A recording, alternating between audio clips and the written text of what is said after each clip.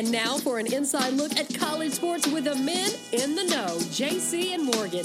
Here's Mike Morgan and JC Sherbert. Welcome aboard. It's another installment of the JC and Morgan podcast. Gone for a little while since the last time we were with you, about a week and a half ago, with Ryan McGee of ESPN and Marty and McGee fame. We like going guest heavy, especially this time of year, and we're going to continue to do so. He is JC Sherbert, 24/7 Sports. You know him, you love him. I'm Mike Morgan of ESPN SEC Network, and joining us today, you probably know him, and if you don't, you probably will know him after this podcast. His name is Josh Pate, also in the 24/7 Sports cavalcade of talented hosts and websites and everything else. In fact, I'll let him give an even more proper. Usually, Josh, I have the guest plug things on the back end. We're going to do it differently. We're going to let you get all your plugs in on the front end. So what would you like to tell the people out there about yourself and what you're doing? Okay, yeah, this is good. So my name's Josh. Hey, I hail from Fortson, Georgia, just north of Columbus. I'm ecstatic to be here. And if you want to find what I'm doing, the 24/7 Sports YouTube channel is probably a good place. The Late Kick podcast feed is an even better place if you prefer strictly the audio product. And anything I'm doing is probably going to be on the Twitter and Instagram accounts at Late Kick Josh. And Mike, that concludes my self-grandizing and plugging for the day. I like it, and it's done very well. I've gotten to know your work over the last couple of years. JC kind of made an informal introduction, and I know he's been a big fan of yours for a while. And you're in a unique space now that maybe didn't exist 5-10 years ago, but certainly it's there now. People can't get enough of college football talk. You have carved out a niche. And the other thing I like about you is that you spent time working in Columbus, Georgia. So we have that in common because I did my time about a year and a half's worth in mighty Columbus, GA, back doing Red Sticks games and hosting an afternoon show on the Sports Monster at the time. And we were just WDAK. That's right, WDAK. You know, when I got there, this is how that happened, because I get asked this a lot when I talk to broadcasting students across the country. And the hardest thing in the world in this business is getting that first job, right? I sent out, back then it was mainly cassette tapes. They just started being able where you could like burn a CD if you really knew somebody nerdy and techie. And I just sent them out to a bunch of stations across the Southeast. And luckily for me, a guy who was the PD of WDAK, they just switched to all sports. Now, back then, the all sports format had not taken off like it has now. And he heard it, and they were running like the Fabulous Sports Babe and One-on-One Sports, right? This is before ESPN even had an all sports 24-hour-a-day network. So he wanted a local show, and he said, "You're my guy if you want it." And you could do minor league baseball and high school football in West Georgia, Eastern Alabama. We did both, and that's how it all came about. And I spent my time there, and there was Olympic softball, SEC baseball tournament the one year it was there, SEC women's basketball tournament, and it looked like they were on the ascension, and now they're back down kind of before where I got there. It's kind of strange. It's funny how people who come out of the Columbus media market, sometimes they talk about it like it's Leavenworth, but I mean, at the same time, it's a really advantageous place to be. It's in this triangle, for lack of a better term, of like Auburn and Alabama and Georgia. And you've got obviously the high school sports scene, but what you're talking about, man, that's when I'm in elementary school, middle school, it's mid 90s, it's late 90s. And like minor league hockey, minor league baseball, it was on fire in Columbus. We go to the Civic Center on a Tuesday night to watch minor league hockey and get turned away because they had hard sellouts. That's for right. Minor league hockey and an 8,000 seat arena down there. So there are a lot of very polarizing and very heartfelt thoughts as to why the Columbus sports scene has waned the way it has. And I wouldn't be lying to you if I said it didn't coincide with sort of the attitude people have towards a lot of Georgia sports in general. But man, that period when you were down there, I'm not going to go as far as to say it started the decline when Mike left the viewing market and listening market, but I'm just saying that the timeline syncs up. Yes, that's pretty much where I was leading you to, is to just make sure you having more Columbus cred than you could validate that clearly the sports landscape changed after I left and went to South Carolina. And I talk about my time in South Carolina, and obviously that's where JC and I linked up. I had so much fun there, and I loved covering the Carolina-Clemson rivalry. And on any given day, as we were hosting shows, you would take a call in either one of those programs, so you had to be sharp. When I was in Columbus, like you said, you're right in the Bermuda Triangle on any given day. And I would have 5 full phone lines Monday through Friday during football season. And you didn't know whether the guy that was calling you was a Georgia fan, Auburn fan, Alabama fan. So it made me, as a 21, 22-year-old getting started in this business, it forced myself to be knowledgeable on more than just 1 or 2 programs. I had to study my you-know-what off to be well-versed in all of them, because if you didn't, they would call you on it right away. But I loved it. I loved the fact that we actually had some diversity among the fan bases in a not so big market 115 or whatever it was back then. So that part was cool, and it helped prep me for all the work I do in the SEC now. So much of the knowledge I have of those 3 programs dates back to my time in Columbus, GA. So that is my final ode to the mighty metropolis that is Columbus. It is a very underrated media market for sports. I'm going to tell you what would have changed Columbus. There was a big dust up a long time ago about bringing an interstate from Augusta really all the way to Dallas. I mean, I guess what 35 ends up being. They wanted to bring that all the way to the East Coast. And some of the bigger money in Columbus didn't want all that through traffic there. So you got this one little spur of an interstate, 185, that runs down there, but there's nothing through Columbus. And so that's one of the main theories as to why Columbus didn't become the next Atlanta or Birmingham.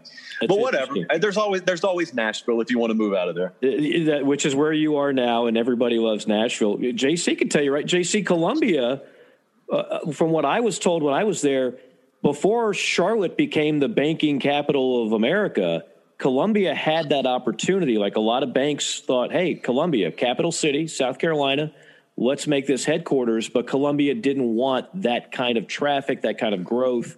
And so it went northbound. Am I right on that? Yeah. That's the story, which is crazy because with the interstates, there are plenty of interstates. There are 3 interstates in Columbia, so it just went up I-77 north to Charlotte for sure. And that's kind of some of the bitter talk around Columbia, South Carolina is that, you let Charlotte do this, do that, and the other. So yeah, you're absolutely right about that. And of course, not everybody wants to live in a major city. It's got its hangups. I mean, I'm in Atlanta. There's a lot of good here. It is the mecca of SEC football, but traffic is brutal. Crime is rising. I mean, there's a lot of issues here. So we'll get into a whole geographical debate and pros and cons another time. And of course, we'll get Reese Davis on here to talk about his grand old time in Columbus, GA, as well as we continue that distinguished list. So, Josh, obviously this is a college football podcast, but I can't help, as we're on the precipice of another NCAA basketball tournament, I can't help but think of the glaring distinction between the two. And, of course, I'm going beyond the fact that one is a 4-team playoff and the other has a 68-team playoff. But as I look at, like, the teams that are favored to win this year in college basketball, first off, you have no Kentucky and no Duke. That would be like, in today's day and age, having a college football playoff with no Alabama and no Clemson or Ohio State, right? Then you have teams like Gonzaga and Baylor. Gonzaga, basically a mid-major. Baylor, who was irrelevant in basketball for about, 50 years, that are the 2 favorites. And I can't help but think this is never going to happen in college football, a sport we love so much, because it is painfully predictable. The rich keep getting richer, and there's no room for the little guys. So when I watch it, that's one of the things that comes to my mind. What do you think of when you get ready for another basketball tournament and you think spring football is right around the corner? Do you see any parallels to that? Well, the parallels I see, I think the landscape of college basketball, which I am by no means an aficionado in, but I think the landscape, if you just view it 50,000 feet, it really started to change when television money in general started to change in this industry.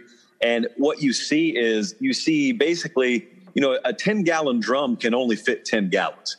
And in a lot of cases, when you have mega TV deals being signed, you got a lot of places, and especially areas like the SEC, You look at Alabama right now, look at Auburn, what they've done in the past few years. LSU's got a good basketball product. And you look and you say, where in the world did this consistently good basketball product come from around here? And what I think it is, just theorizing, is those 10-gallon drums got full and people realized, hey, we're going to invest in football, obviously, first and foremost. But we got so much money around here. Why not kick over to basketball? And it didn't happen overnight. But what happened is over a 10-year period, you looked around and you said, dude, Kentucky used to run this block. Duke used to run this block. And now all of a sudden, if you watch any given year, you look at the product that's being put on the court in different outposts in the SEC that obviously would be traditional football strongholds. And you say, is that a basketball school? Is it not just a football school anymore? But as for the cross comparison of the two sports, you're right in what you say about that. I'm not necessarily one to go down the road of bemoaning the predictability of college football, only because I think a lot of it is self-inflicted. I think a lot of folks love to castigate the playoff as being, the impetus behind all the issues we have today in college football. And I look at it and I say, you're telling me that the playoff is the reason Texas has sucked? Telling me the playoff is the reason Tennessee can't take a leak without getting in front of their pants wet? There's a lot of just poor in-house decision-making at some places that should be involved in this conversation year in and year out that have very little to do with the playoff era. I just think the playoff era has magnified a lot of issues that already existed in a lot of athletic departments. And what I hope moving forward is, now that we're several years into this thing, I hope people realize what it takes ultimately. Sometimes you got to torch the barn and kill the rats, but you got to build an athletic department from the inside out instead of just building on a rotted foundation and saying, all right, let's be good at football. That's not the way this works. It's not the way it's ever worked. But especially as the money's gotten bigger and the tight ropes at 100 stories instead of 10 stories now, you fall, and it is a spectacular fall in this day and age. And that may be the case in football. That's not the case in basketball. But at the same time, the answer to it, I don't think, is trying to take college football and trying to mirror another product out there. What I wish some athletic departments would take it upon themselves to do more of is, instead of looking out the window at everything they think's wrong out there about the system, look in the mirror for just a second and ask how much of this stuff is self-inflicted program to program. Right. I should clarify, because I know, you haven't been on with us and, maybe you haven't caught some of our kind of give and take on this. I actually have no problem with the playoff at all. And to your point, I don't think it's a causal relationship between the lack of teams participating and truly competing for a national title every year because of the 14 playoff. This would have been a problem, if you want to call it that, under any system, the BCS, the Bowl Coalition, the Bowl Alliance. Alabama, Clemson, Ohio State, Oklahoma would be playing for national titles over this 10-year or so stretch in any system we've ever had. So I don't think the problem is the playoff. In fact, I'd like an 18 playoff, and I think we're going to get there. But even when we do get there, it's not going to change the fact that Alabama, Clemson, Ohio State, and your occasional team on the fringe that gets in, like an LSU, like an Oregon, but we're still not having a whole lot of diversity of teams competing for a national championship. So the problem is not the system, and I'm not even saying it's a problem per se, like I'm blaming this guy or this program. If you're going to blame anybody, you got to blame those programs in the second tier for not elevating their program to get to that next level. I mean, you mentioned a program like Tennessee. That's been an unmitigated disaster for a decade. But there's been other programs that have had their chance to try to get up where those other guys are, and for whatever reason, they have fallen short. So regardless of the system, that still is going to be in play, and I just don't know if it's going to change anytime soon. And whether you call it a problem or not, I do know this. You are losing some fans if every year the sport is insanely predictable, which is where we are right now. I think that the latter portion of that statement is true. Think about me changing one thing. So I think if we asked a lot of folks out there, if you would change one thing to change this quote unquote problem, what would you change? I think a lot of people would say expand the playoff. You and I are kind of in sync there as to the genesis of the problem, so to speak here. But think about me just changing this one thing. If I only removed Nick Saban from college football, how much more parity would college football have? I think a good amount. I think a huge amount. And obviously the limiting factor there wasn't the playoff structure or the amount of teams in there. I mean, if I take Nick Saban out and put a pretty good coach at Alabama, Georgia's a player every year. Alabama's probably a player, but Clemson's a player. Ohio State's a player. We got several SEC programs in the race year in and year out. Hopefully the West Coast wakes up. But I think any given year you're going into it and all of a sudden you're looking around saying, oh, we're back to this world where I could legitimately see half a dozen teams winning a championship if everything goes right. I think a lot of folks are trying to work their way around this huge monolith that is called Nick Saban. And the reality is, if you're not an Alabama fan, it sucks to hear, probably just going to have to kind of wait till the guy retires. Yeah, and you think of all the coaches that have gotten fired in the SEC alone based on trying to chase Nick Saban, and it's been a fruitless effort for the most part. Again, every now and then an LSU comes in, and Georgia has certainly been knocking on the door. I think they've had double-digit halftime leads the last time they played Alabama, and all three times they've succumbed to Nick Saban's adjustments in the second half, and the rest is history, and that's going to be Kirby Smart's cross to bear as long as he's the head coach at Georgia, is can he finally get to that next level? We're talking with Josh Pate. Again, you can catch him on the podcast, on YouTube, 24/7 Sports, The Late Kick with Josh Pate. Josh, tell us some of the things you've been following. I mean, some of the things you've been talking about, because it's that time of the year. I've always said you could train an orangutan to go ahead and talk college football from September through December. But this is where I really think that guys in our business kind of earn their keep, so to speak, to find interesting things and conversations to talk about and discuss. What are you looking at right about now here in mid-March? You're right, man. That's the way I look at this time of year in general. It's easy to be an aggregator when there's a continuous flow of content in the form of games coming at you every week, but your P1 viewers, listeners, they're not going anywhere. They're going to stick with you all year long if you give them something of quality. So this time of year, it's up to you to create things for them. And episodic or series-based formatting is pretty effective this time of year. But we came up with something on Late Kick. I've been doing it for a couple of years now. I just call it the mood tracker. It's not a revolutionary concept, but it's trying to explain at a national level what the ultra granular, localized feel of a program is inside that fan base. Cut off the fringe 10% pessimist and optimist, and what is that core 80% feel? And, we did Penn State this week. We've done all the major programs. That's really fun because it requires you to do a deep dive. It requires you to interact with the fan base. And you find out sometimes the perception on the ground level versus the perception in flyover mode is a lot different. And I think, number one, it gives you a much more finely tuned impression of fan bases. And number two, it ups your knowledge base. And number three, it gives people something that's interesting to listen to. Because even if I'm not a Tennessee fan, for example, if I'm a college football fan, I'll be more than happy to dedicate 6.5 minutes of my life to listening about how those people feel down there. Because I could probably, at some point in my fanhood, empathize with their situation. You got to really be able to dig deep to empathize with Tennessee. I mean, it's no matter who your program is, they got to be sitting there going, "Look, son, you got sniffles. We've had pneumonia over here in Knoxville for a while."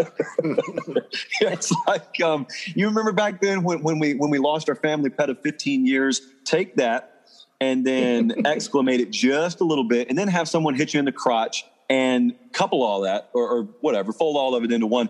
That is the paper football of emotion that is Tennessee right now. I feel so bad. I have no connection to Tennessee. I think my mom was a Tennessee alum, but I personally have no connection there. But I've observed how willing they are to buy in to every new coaching staff experiment. And they're there and they show up and they invest financially, they invest emotionally, and they always get asked to do the same thing. And that is, give us some patience, give us some years, and you give it to them, and you get no return on the investment. And now it's time to hit the reset button again.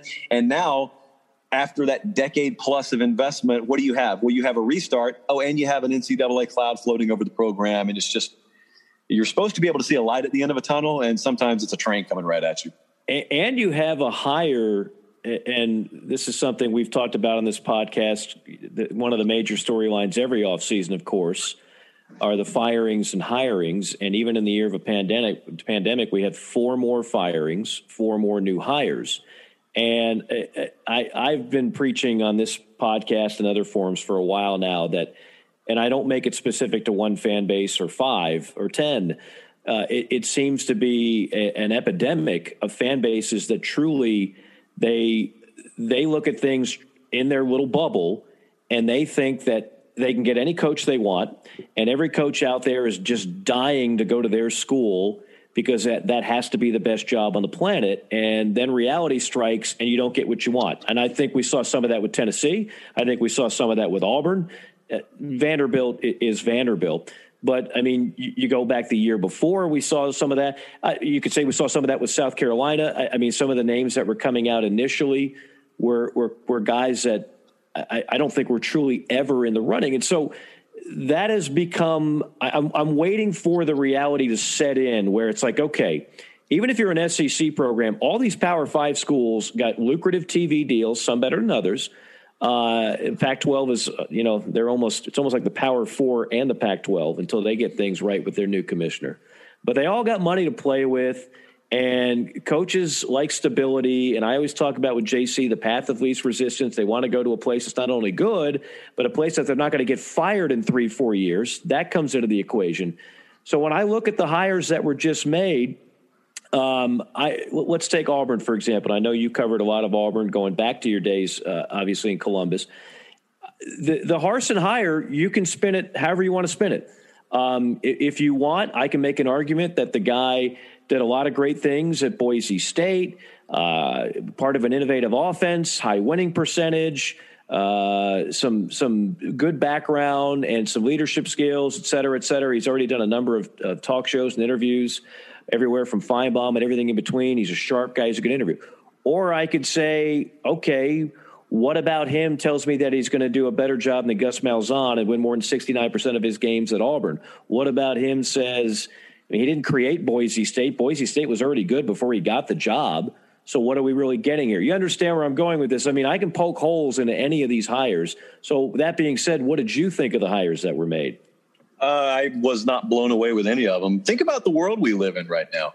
We live in a world where the head coach at the University of Louisiana is either outright or through back channels turning down these opportunities to come to SEC programs, which lets you know, and it validates a lot of what you just suggested there. If people are having a hard time grasping that, you don't need to theorize it. It's actually happening. There are a lot of folks choosing to stay in a non-Power 5 conference over taking a shot at some of these SEC jobs. But I'll tell you, Mike, like when they finally fired Malzahn, and I was not on board with it. I thought they should have kept Malzahn, but be that as it may, they made their choice, and the fan base was largely on board with it. So whatever, it's not my program. But I remember a couple of years prior, like when we think about when they just fired Malzahn, everyone wanted to bash Auburn because I can't believe they were in this contract with Malzahn. They were giving him all this. Well, that's just completely ignoring the context behind what was happening a couple of years earlier, because I think Auburn made a shrewd move. It was the only move they could have made a couple of years earlier.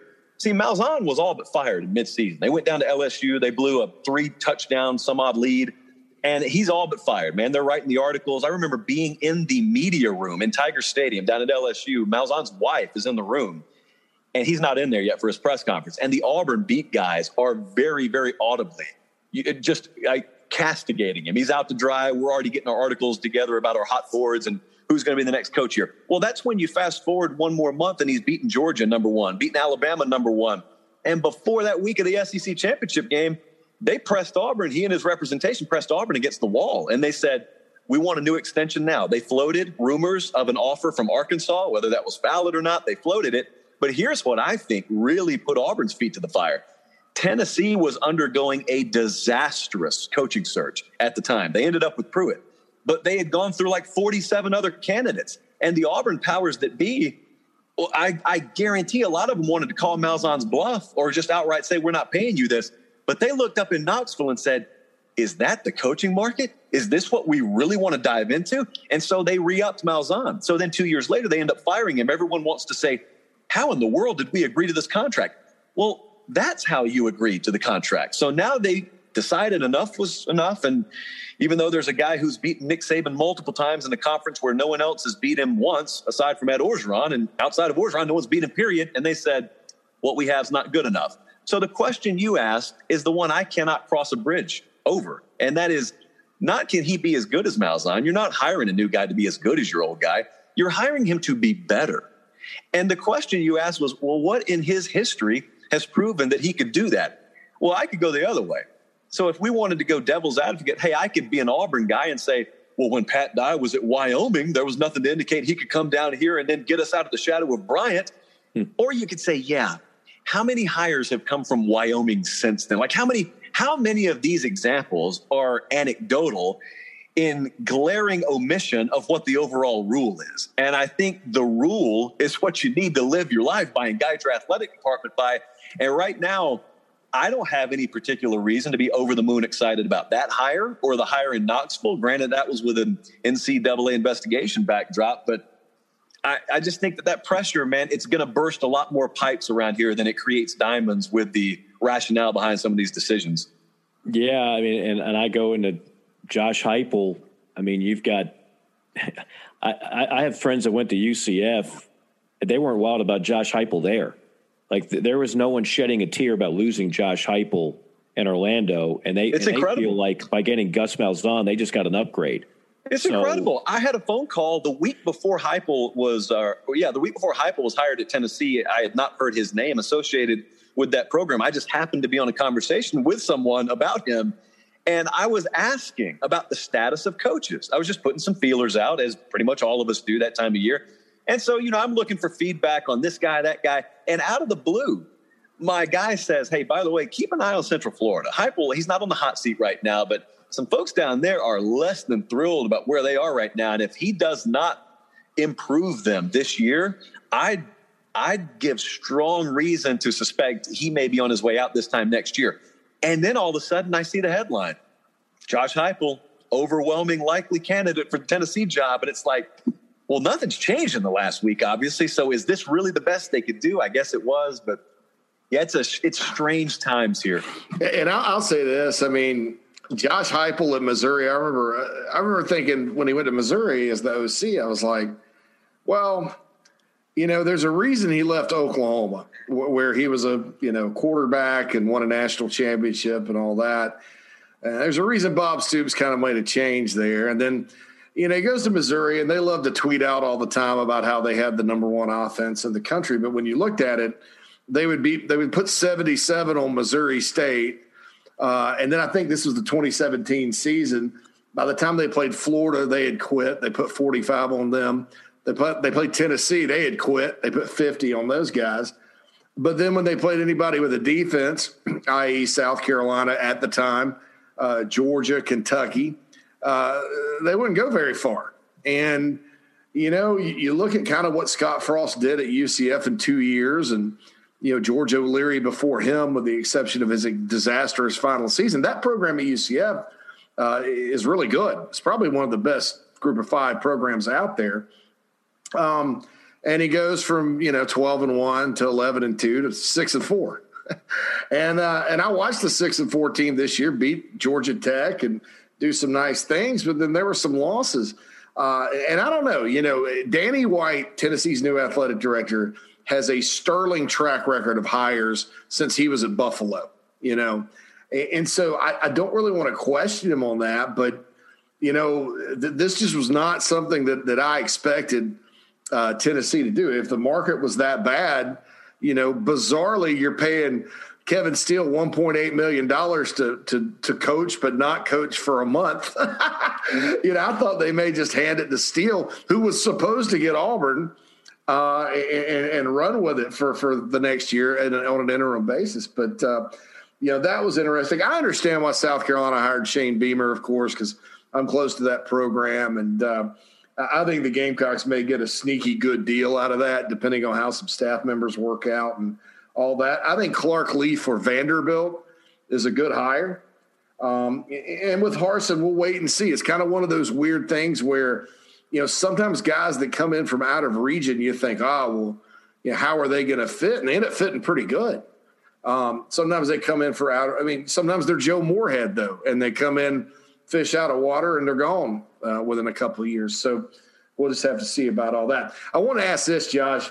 So who's more? So what are the chances next year that we get through the 2021 season, and for 2022, the same coaches are at Florida and LSU?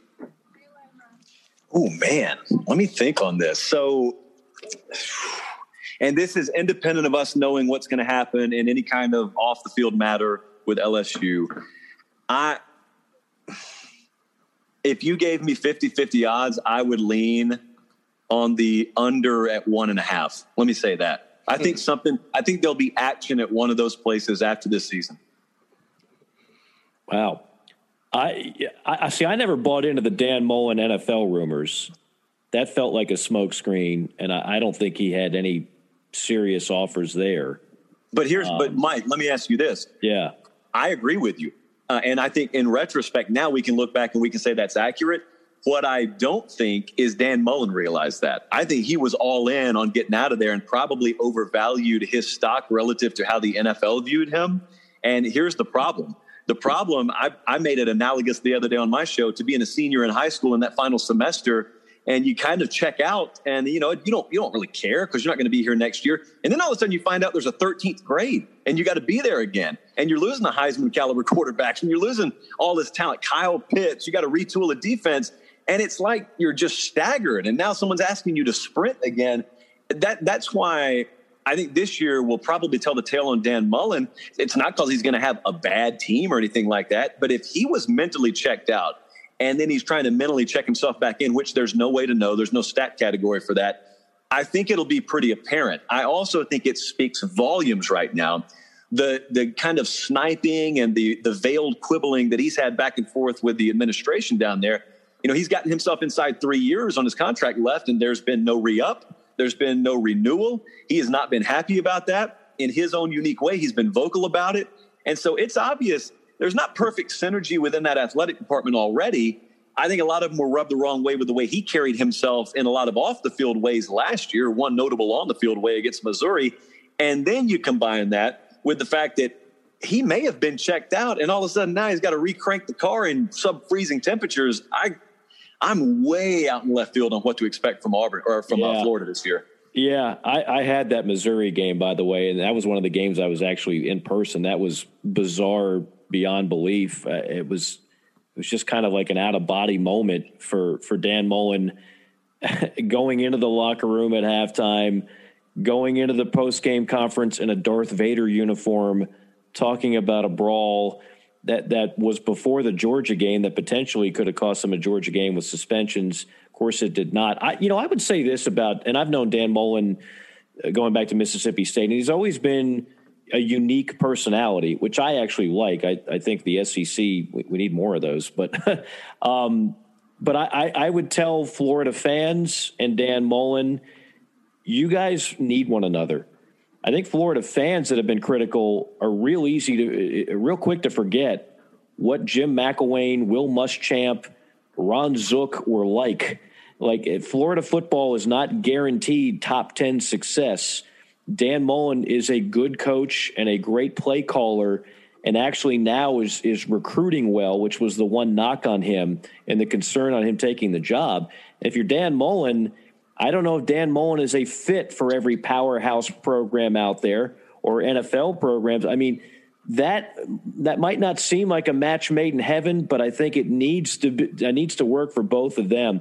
I would throw, because I love that question, I would also throw this one out in a very similar context, because I think both these programs are in a foot race to relevance, and that would be Tennessee and South Carolina, and that's Heupel and Beamer. I mean, what are we looking at 3 years from now? Where do those two programs stand? With Beamer, I've got confidence he'll be there in 3 years, and that's independent of what the on-field result is, to be honest with you. Heupel, I have no way to know what they expect there, only because I don't know what they knew when they made that hire that the rest of us don't know yet. And so there may be just this blanket understanding within the administration that it's about to drop on us, bottom's going to fall out, whatever we do, is irrelevant. We're going to stick through. This is going to be our bridge candidate when we come out on the other end. Then we'll go to work. But with Beamer, I was thinking about this earlier. There's I think a correlation between what South Carolina's done and what Georgia Tech has done.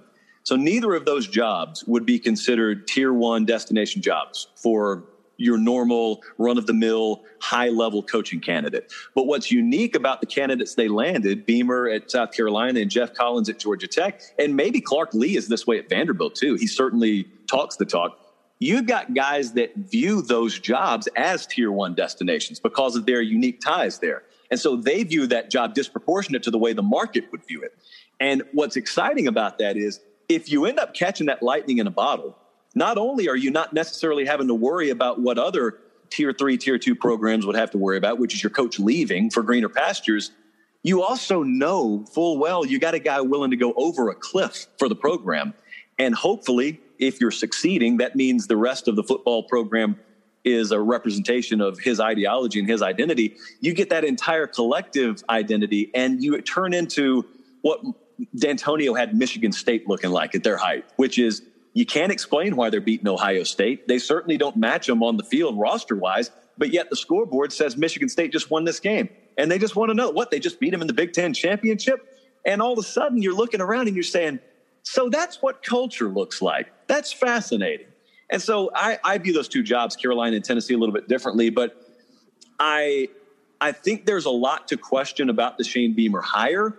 But then I also think they understand, and he's from there, so he understands this. There are some elements around Carolina that are probably being undersold at the regional and national level. There is no facility or infrastructure rebuild that has to happen. They are brilliantly marketing Columbia, South Carolina right now, which is a lot like Tuscaloosa in that if you last visited there in 2005, it doesn't look like the same city. And so you got to reintroduce people to Columbia.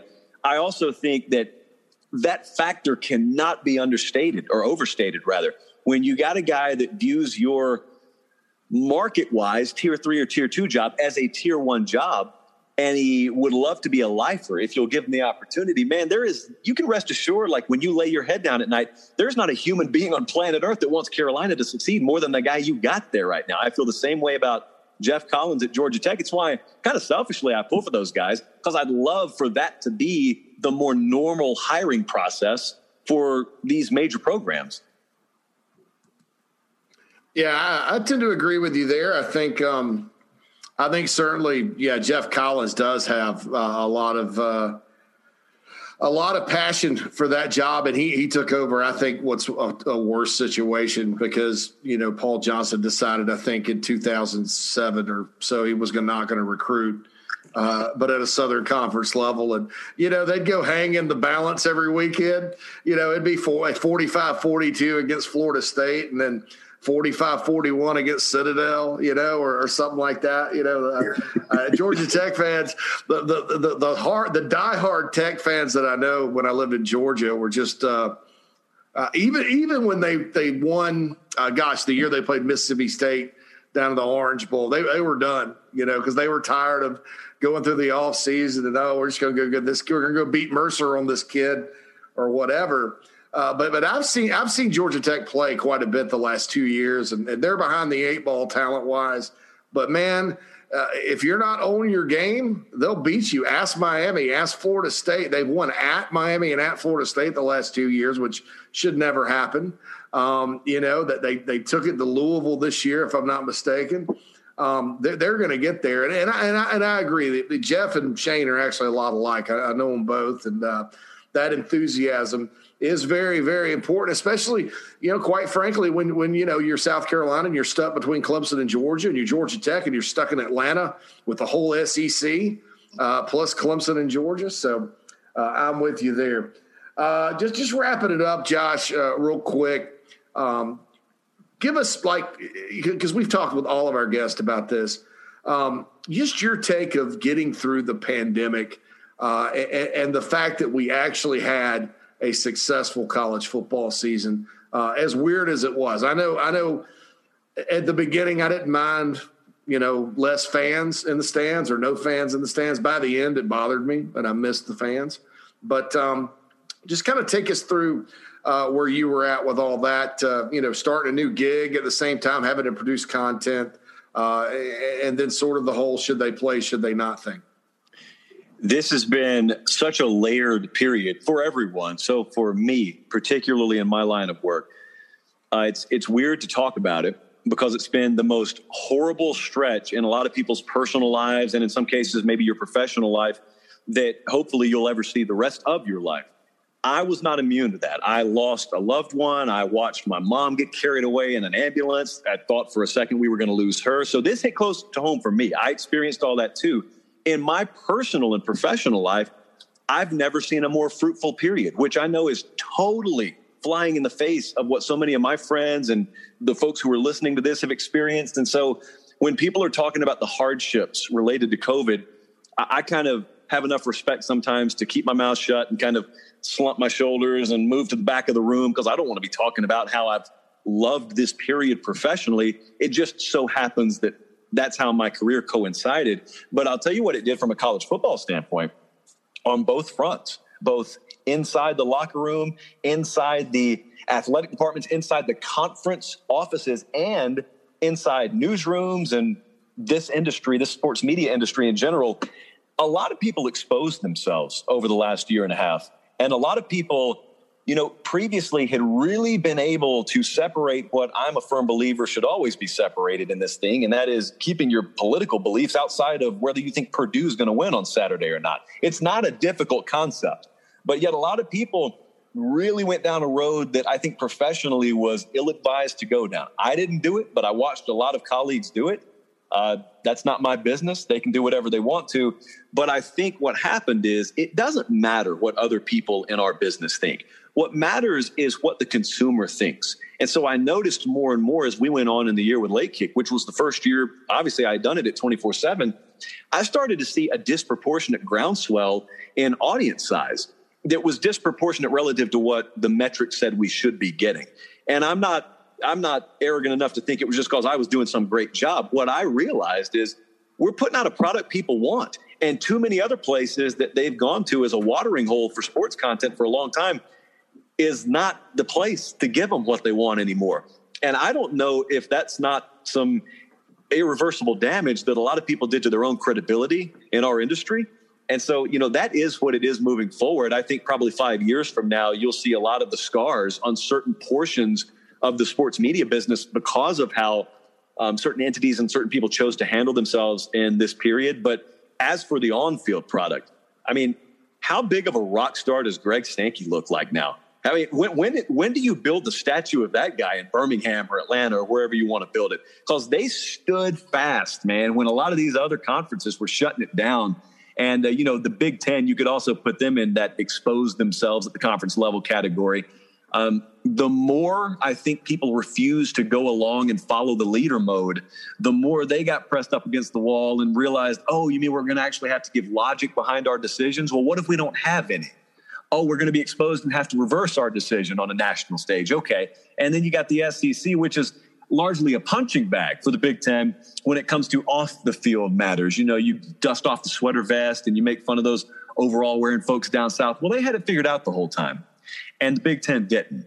And so I think that's one of the many chapters that I take away from this. And the other aspect is just the overwhelming job that athletic departments and football programs and support staff, medical staff was able to do every week. I remember about week 2 or week 3, Barton Simmons, who has gone on to be the GM of Vanderbilt. Who in the world saw that? But he was at 24/7 at the time. He texted me and said, hey, I just talked to a guy who's in a player personnel role. Do you have the slightest idea what happens if you have to go in quarantine? And I didn't know as a player. I said, what? He said, do you got to basically be a mummy for like 2 weeks? And you just got to go hide in a hotel room and you don't see anybody. And you're doing all this just to be able to play a game that you're not making a salary for yet. Not to open a can of worms, but you got to love this stuff to be doing that. And so there were so many thousands and thousands of people that made that possible. So glad we got the season in because it would have been much easier and probably a road of far less resistance to just fold up shop. Everyone would have understood. If they did, they would have been mad, but they would have understood. But they didn't. And eventually we got a I think, as good a product, if not a much better product than anyone could have ever envisioned on the field. And we crowned a champion, which was the ultimate goal. Yeah, there's a lot to unpack in what you just said, and we've been talking about it for the better part of a year. I think the people that cover this sport, and some are very talented writers, what a lot of the consumers of their work were able to be enlightened to is that their number one purpose is not through a love of college football. So they don't share the same love as the consumers. And what many consumers want, and they just can't understand, is they don't want their politics injected into their content. And so I do think, to your point, you're going to see a lot of people start looking for other avenues to get their college football fix. And there's more space now than ever. There's more unique spaces. We talked about how your career has changed over the last year or so, and many others have done that. So you no longer need the same 3 or 4 national beat writers, especially now when a couple of those guys – if we would have followed the path of what they were preaching, and I mean preaching, to do in terms of college football, of course, we wouldn't have had a season. We would. There's none of this would have happened. Not sure we would have had a basketball season either. And I think most people, if not all, would agree. Thank goodness that we did. Josh, thank goodness for the work that you do. Appreciate it. Glad we finally got you on here. Won't be the last time, I'm sure. Keep up the good work at 24/7 Sports. Keep up the good work at The Late Kick. And Godspeed for the rest of the offseason. From a listener of the JC and Morgan podcast from episode 1, I sincerely appreciate it. Thank you, guys. All right. Thank you, Josh. See you, Josh. Be good, man. Hey, folks, mortgage rates have dipped to their lowest levels in recent history. And with home values up in many areas, now may be the perfect time to refinance your home. Whether you're looking to lower your monthly payments, free up cash for home improvements, or just pay off your home faster, a quick call to the one and only Stuart Wingo of Ameris Bank could save you money. If you're looking for competitive rates and exceptional service, call Stuart Wingo, 803-319-1777. That's 803-319-1777. You will save money just like I have so many times over the years. You can also visit him, amerisbank.com/Stuart Wingo. Stuart Wingo, the man with the plan for all your mortgage needs. Relax. Ride with Founders. When you refinance your new or used vehicle from another financial institution, Founders will beat your existing rate by 1% to a minimum of 1.99% for autos and 4.99% for RVs, or purchase a new or used vehicle and Founders will deposit $100 into your Loyalty Select account. Lower your rate or cash in the bank. Get started on your refi or buy today at foundersfcu.com/refi or buy. Membership qualification required. Terms and conditions apply. Founders Federal Credit Union is federally insured by NCUA. Back with you on JC and Morgan. Our thanks again to Josh Pate for checking in as we continue to be busy on the guest line. I'll tell you, Josh is in Nashville. You're in Chicago. I'm in Atlanta. So we've got a good portion of the country covered on this Zoom that we record these on. Boy, do I wish I would have gotten stock in Zoom a year ago. Oh, my goodness. It's so good. I mean, like I've been on podcasts as a guest, lately, Mike. Yeah. They're still. Remember, we went from doing it in a studio and on the phone.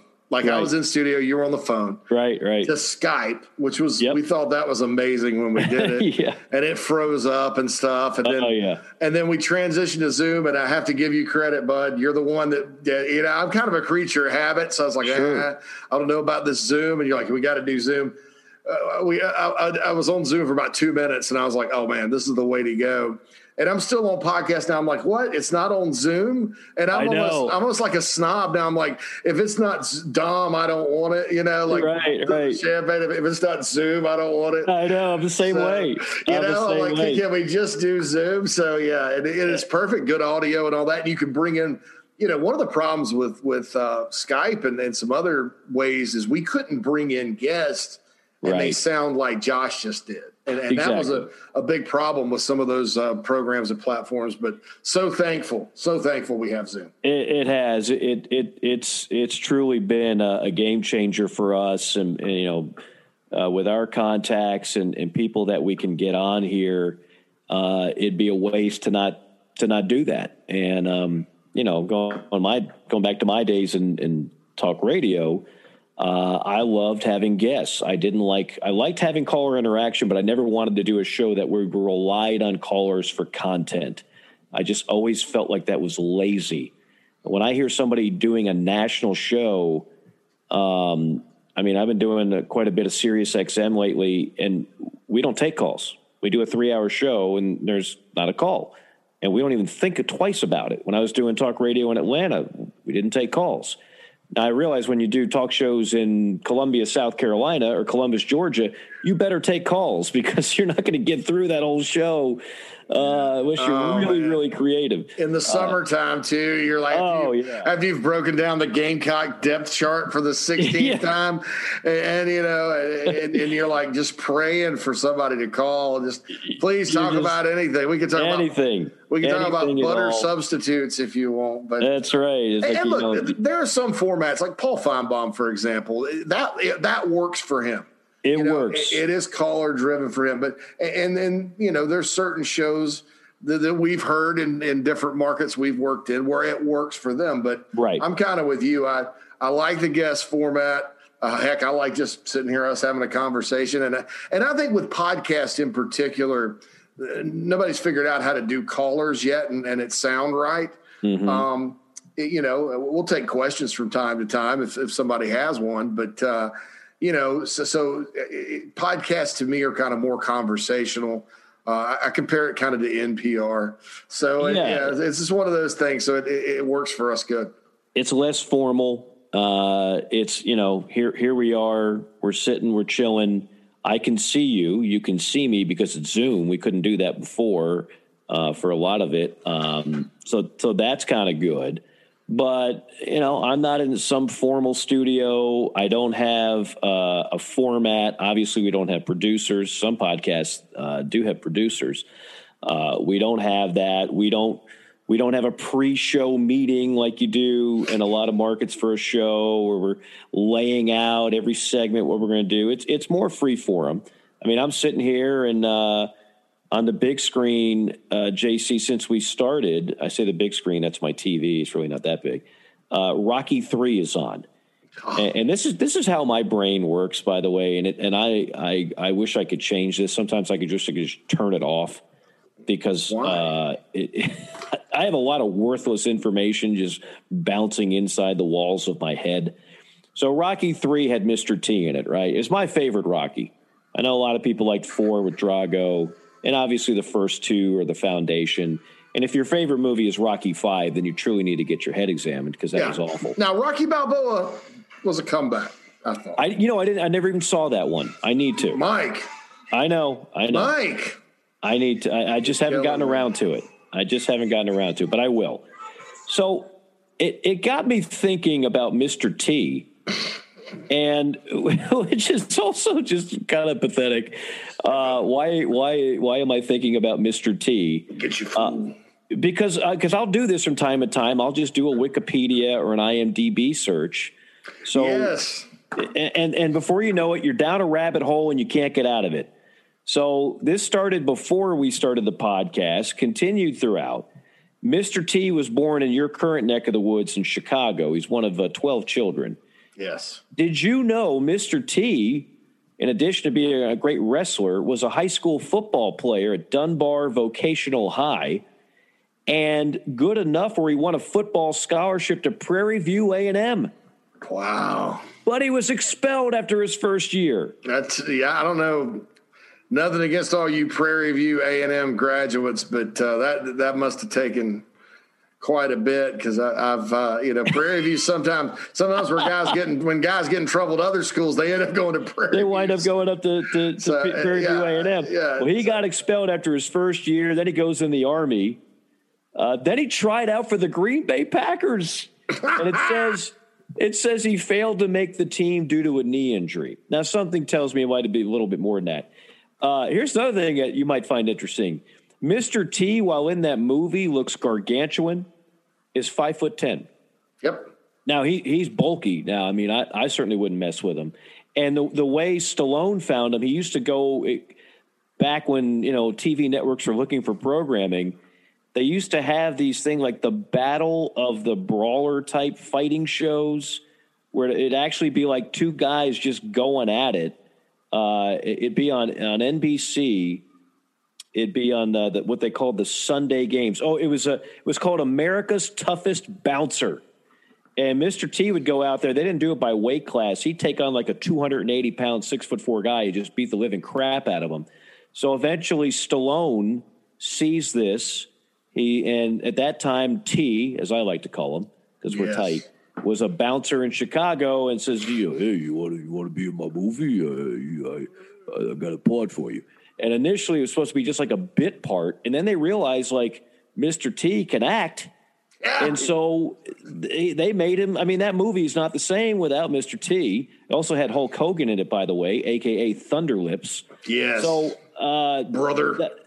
We who knows, Mr. T, we could have been talking about Heisman Trophy candidate from Prairie View A&M, Mr. T. I'm trying to think. He could play the nose, almost like a squattier Aaron Donald type. And we could be talking about, Pro Bowl defensive tackle, Mr. T. But instead, he became a bouncer, an actor, a pitchman. Clubber Lang. And then B.A. Baracus on A-Team. Yeah, B.A. Baracus. Yeah, can't forget about B.A. Baracus. And the rest is history. So there's my deep dive on Mr. T, because Rocky III is on in the background because it's a very informal podcast. And so there you go. That's where my brain was. Okay, back to football stuff. Yeah, I think if Mr. T hit the transfer portal and they had like what they did nowadays, and he was good enough from Prairie View, old SMU may have during that era may have snatched him up. Yeah. You think Mr. T had a lot of jewelry back then? If he would have gone to SMU, Pony Express. Oh man, it would have been all from head to toe, nothing but gold for T. I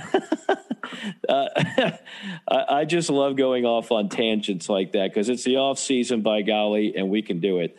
By the way, we had a kind of our version of Black Monday earlier this week in basketball. A bunch of coaches fired, including Archie Miller at Indiana, a prom at Iowa State, just to name a couple. So just like COVID didn't affect coaches getting fired in football, it didn't affect coaches getting fired in basketball. There's too much money to gain and or lose if you don't think you got the right guy. Well, I think too, Mike, basketball last year, if you remember correctly, the pandemic hit, conference tournaments were canceled, and nobody got fired.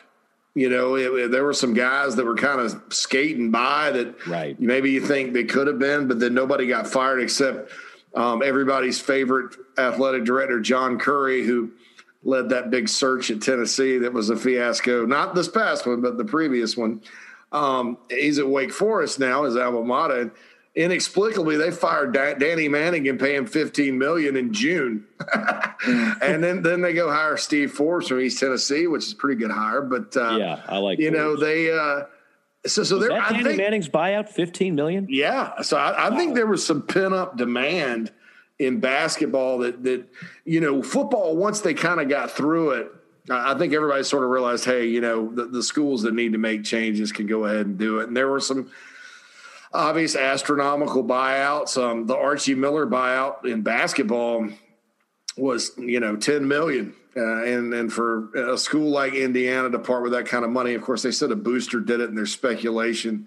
It was Mark Cuban that forked out the check.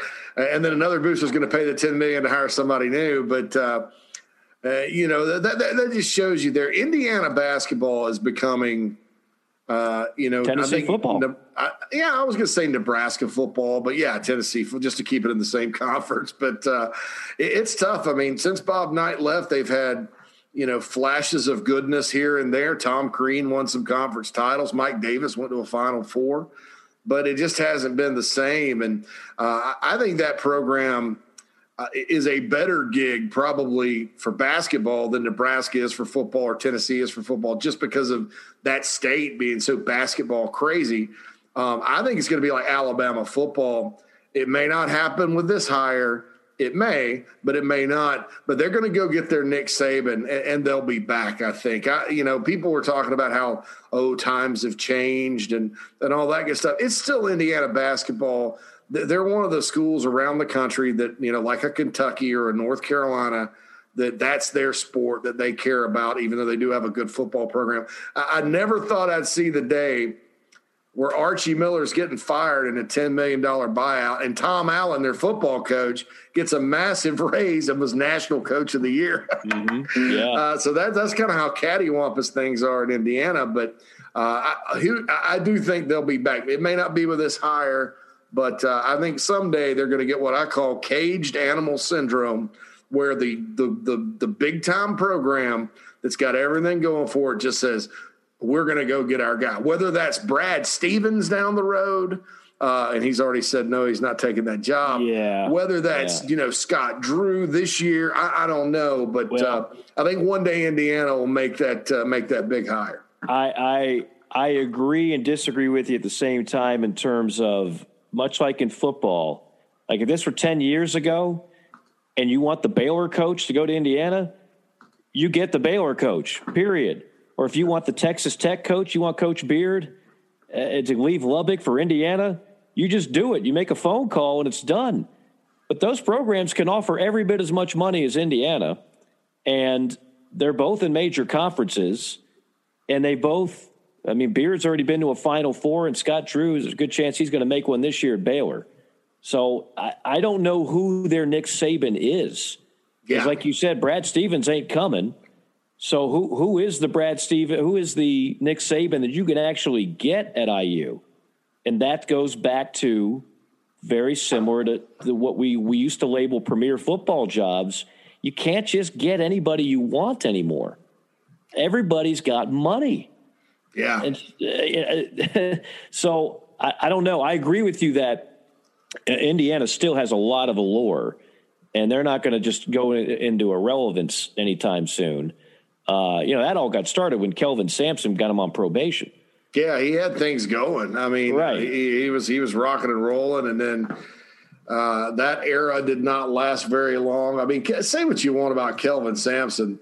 That guy's a winner. I mean, he has Houston. Houston is more successful now, or just as successful now as they were with Phi at any point since Phi Slamma Jamma. Yeah. They're a 2 seed. He won big at Oklahoma. And then Houston took a chance on him 6 years after the Indiana thing because of a show cause. I mean, the guy, to me, paid an egregious price for a bunch of phone calls. But, yeah, and that was unfortunate, about what happened there, because they lured him away from Oklahoma after 279 wins and a bunch of NCAA tournaments. He never missed the postseason at OU. They get there. He's 21-11. Next year he's sitting there at 22, and boom, the issues hit.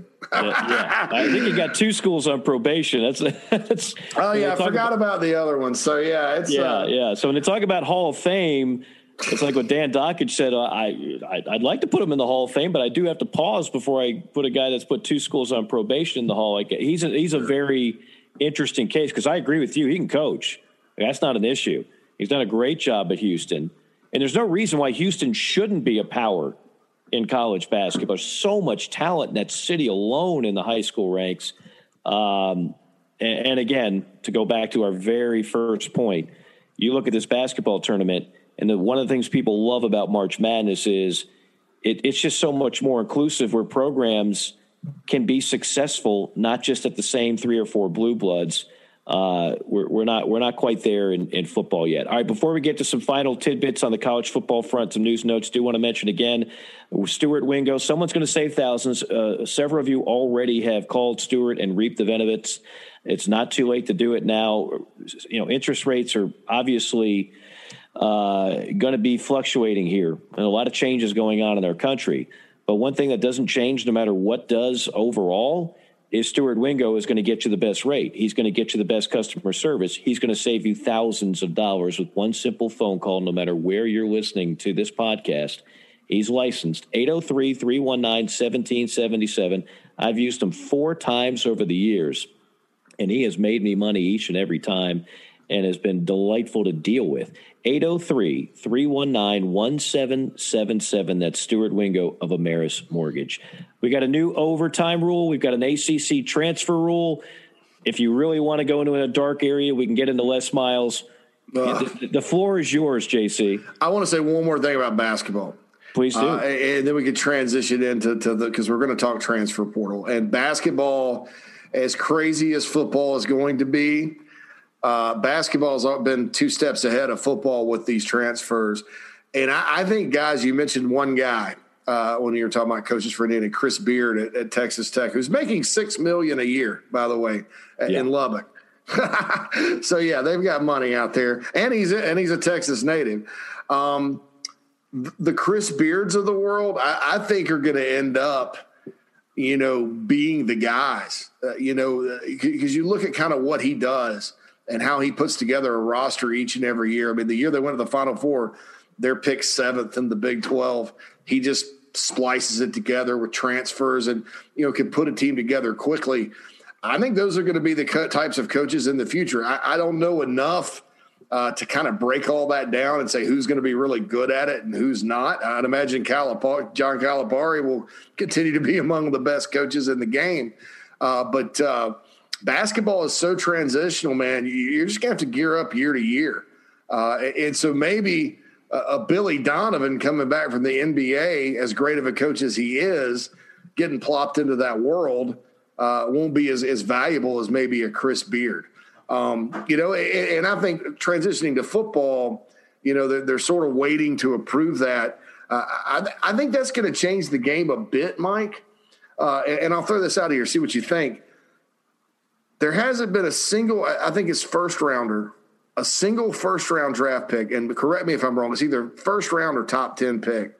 I think it's first rounder, besides a quarterback that has transferred.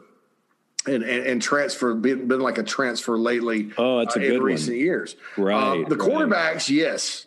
And so I think at that position, you're going to see a lot of free agency type of like the pros, like, oh, let's go get this guy or that guy because it's worked.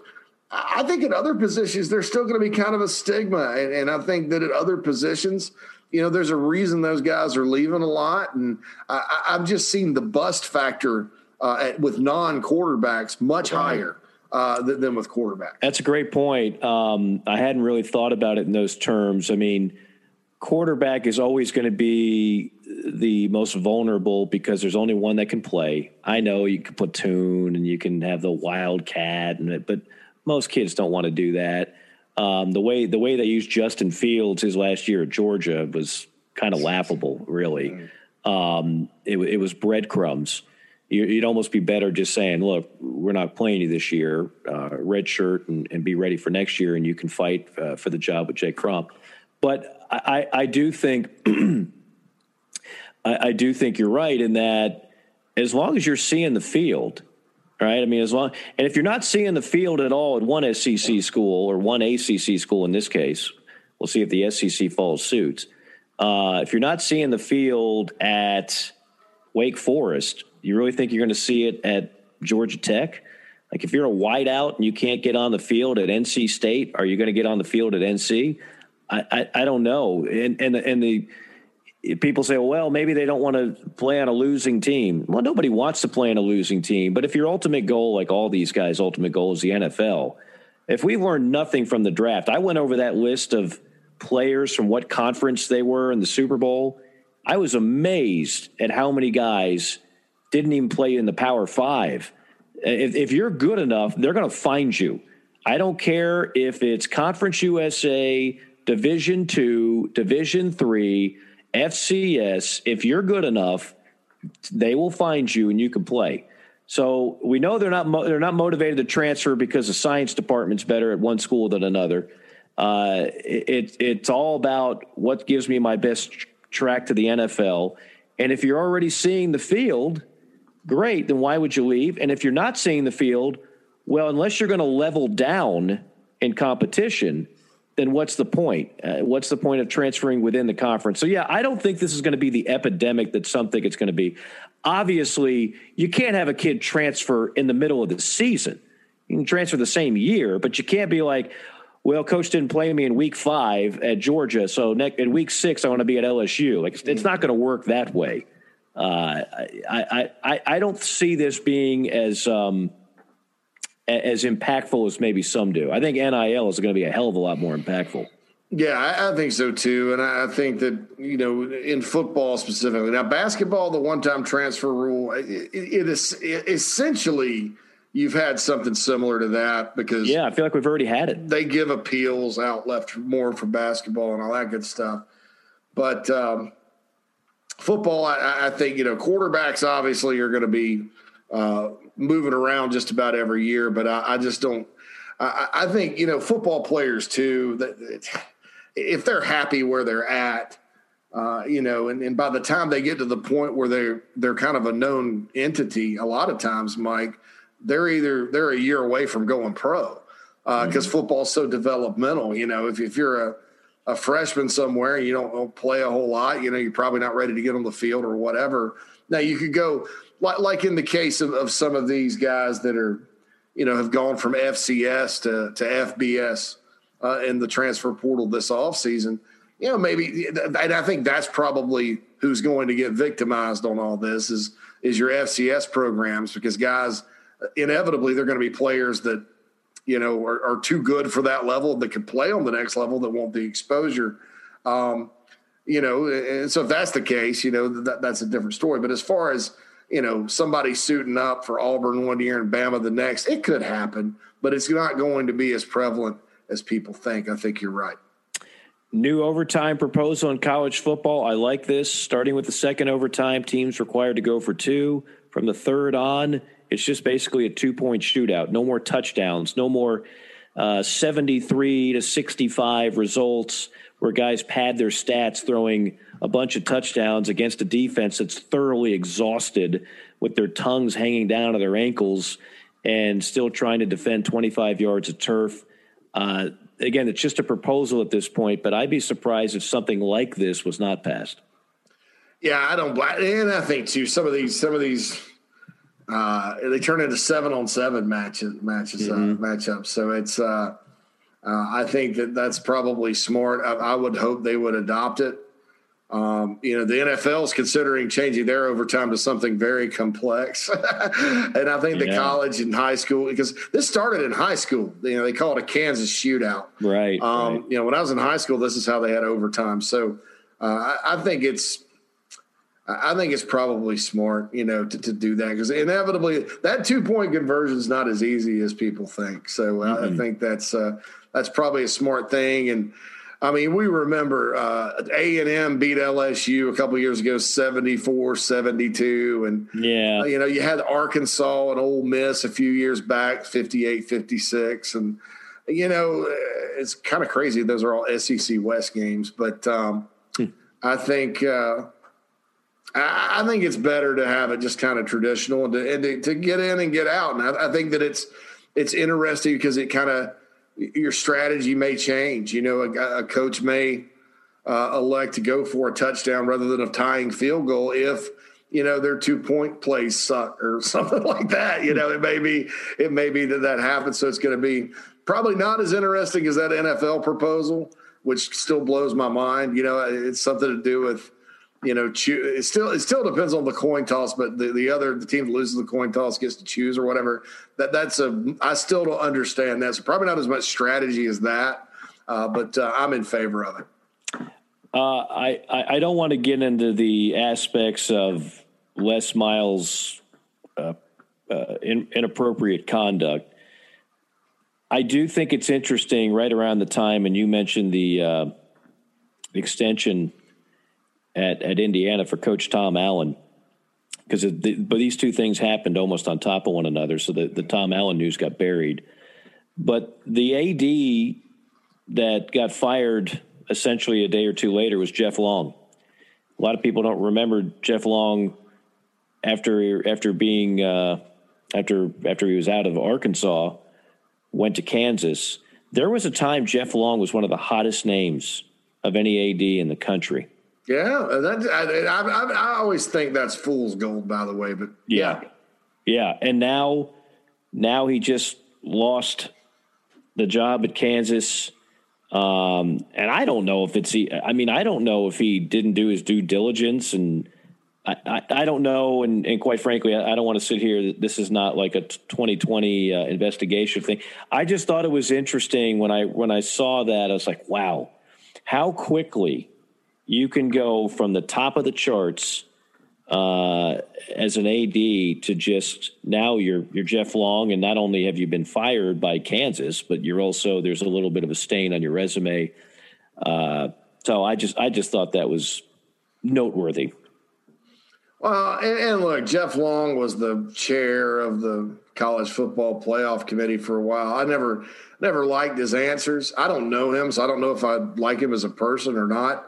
I know his hires at Arkansas when he made them, they seemed intelligent. And people love the Bielema hire when they made it. I'm talking football here. Petrino, John L. Smith for an interim or whatever, but Petrino until whatever the moral morality thing happened. That motorcycle thing will get you every time. Petrino was one to a bike, killed it. But Brett Bielema, I thought was an out of the box good hire because the way you win the Big Ten at Wisconsin is the way you win the SEC.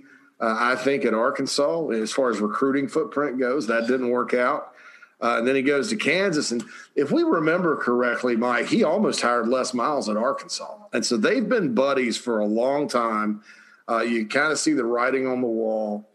I thought the coach they had before Les actually had it going, and, they were showing signs of life. They were recruiting pretty well. He ran a modern offense, and it was just – it had disaster written all over it. I always thought Les Miles could get back in. But I thought it would be like, Illinois, where Brett Bielema ironically is now, or someplace like that, a Big Ten school where, you can line up in the I formation and pound people and, run his stuff, which is, 1990s pro style offense, Dallas Cowboys style offense, and be successful and play defense and recruit well. And, I thought maybe he could have a nice little job at, Purdue if Jeff Brom left or something like that. But Kansas and in that league just was never a fit. And then all this other stuff comes to surface. I think his days were numbered anyway. So that's that. So I think that's the deal there. But it's unfortunate because I think anytime you have some tarnishing of a reputation for a person you admire. And I don't just admire Les Miles one-liners. I've met him before when his son was a recruit at some camps. He's actually kind of a funny guy, at least to me he was, and a good dude. So it seemed. And then you hear stuff like this, so it's kind of bad. And, he's 67, so I think that probably just about does it for him. And unless he ends up on Nick Saban's staff as an analyst, but that might be the final chapter. I'm not saying at all that he's not guilty of the things, or I'm not getting into that. I will say, I hope we don't get into a trend where ADs and universities that have a football coach that is clearly failing, the only way to get out of the buyout is to fire them with cause, and then all of a sudden you start trying to find stuff to justify that. I hope that's not the new trend, because that would be also a bad look in a different way. Yeah, I think so too. All right, we're over time, and I need to watch Mr. T's cameo in Different Strokes on YouTube. So, and I want to apologize to the audience. I very subtly started playing Burning Heart when you mentioned Rocky 3, and I want to correct that. Burning Heart was in Rocky 4. Rocky 4. Rocky 4. It's Eye of the Tiger is Rocky 3. Yeah, I should have played Eye of the Tiger, but it just I messed up my song. So my apologies to all you Rocky purists. Mike, if you don't watch Rocky Balboa, I don't know what to tell you. It's that speech. He gives the best speech of all the Rocky movies. I have heard the speech. Yeah, he's like I have heard the speech. He's like, that's what cowards do, and that ain't you. Right. I mean, dude, Mike, gosh. And I'll say, if you thought Rocky 5 sucked, which I did too with Tommy Gunn and all that. That was brutal. That was ridiculous. Rocky Balboa redeemed itself. I thought Rocky Balboa, that was a great redemption. And then that part, that kind of segued good into the Creed movies or whatever. Yep. I heard good things about Creed. Everything's still alive. But, watch Rocky Balboa, man. It'll get you. I'd like to see a pay-per-view with Balboa and Thunderlips. If we could get that back together, I'll pay $19.95 for that. That's all I'm going to say. Our thanks again to Josh Pate and everybody tuning in. We'll see you again soon. By then, the tournament will have started in basketball. We'll talk some more hoops, even though it's a college football podcast. Why not? Yeah. There might be some more coaches that are fired in the next few days. So we'll get into that. And, of course, there's always plenty of college football to talk about and maybe another guest or two lined up. For JC, it's Mike. So long. Whoop.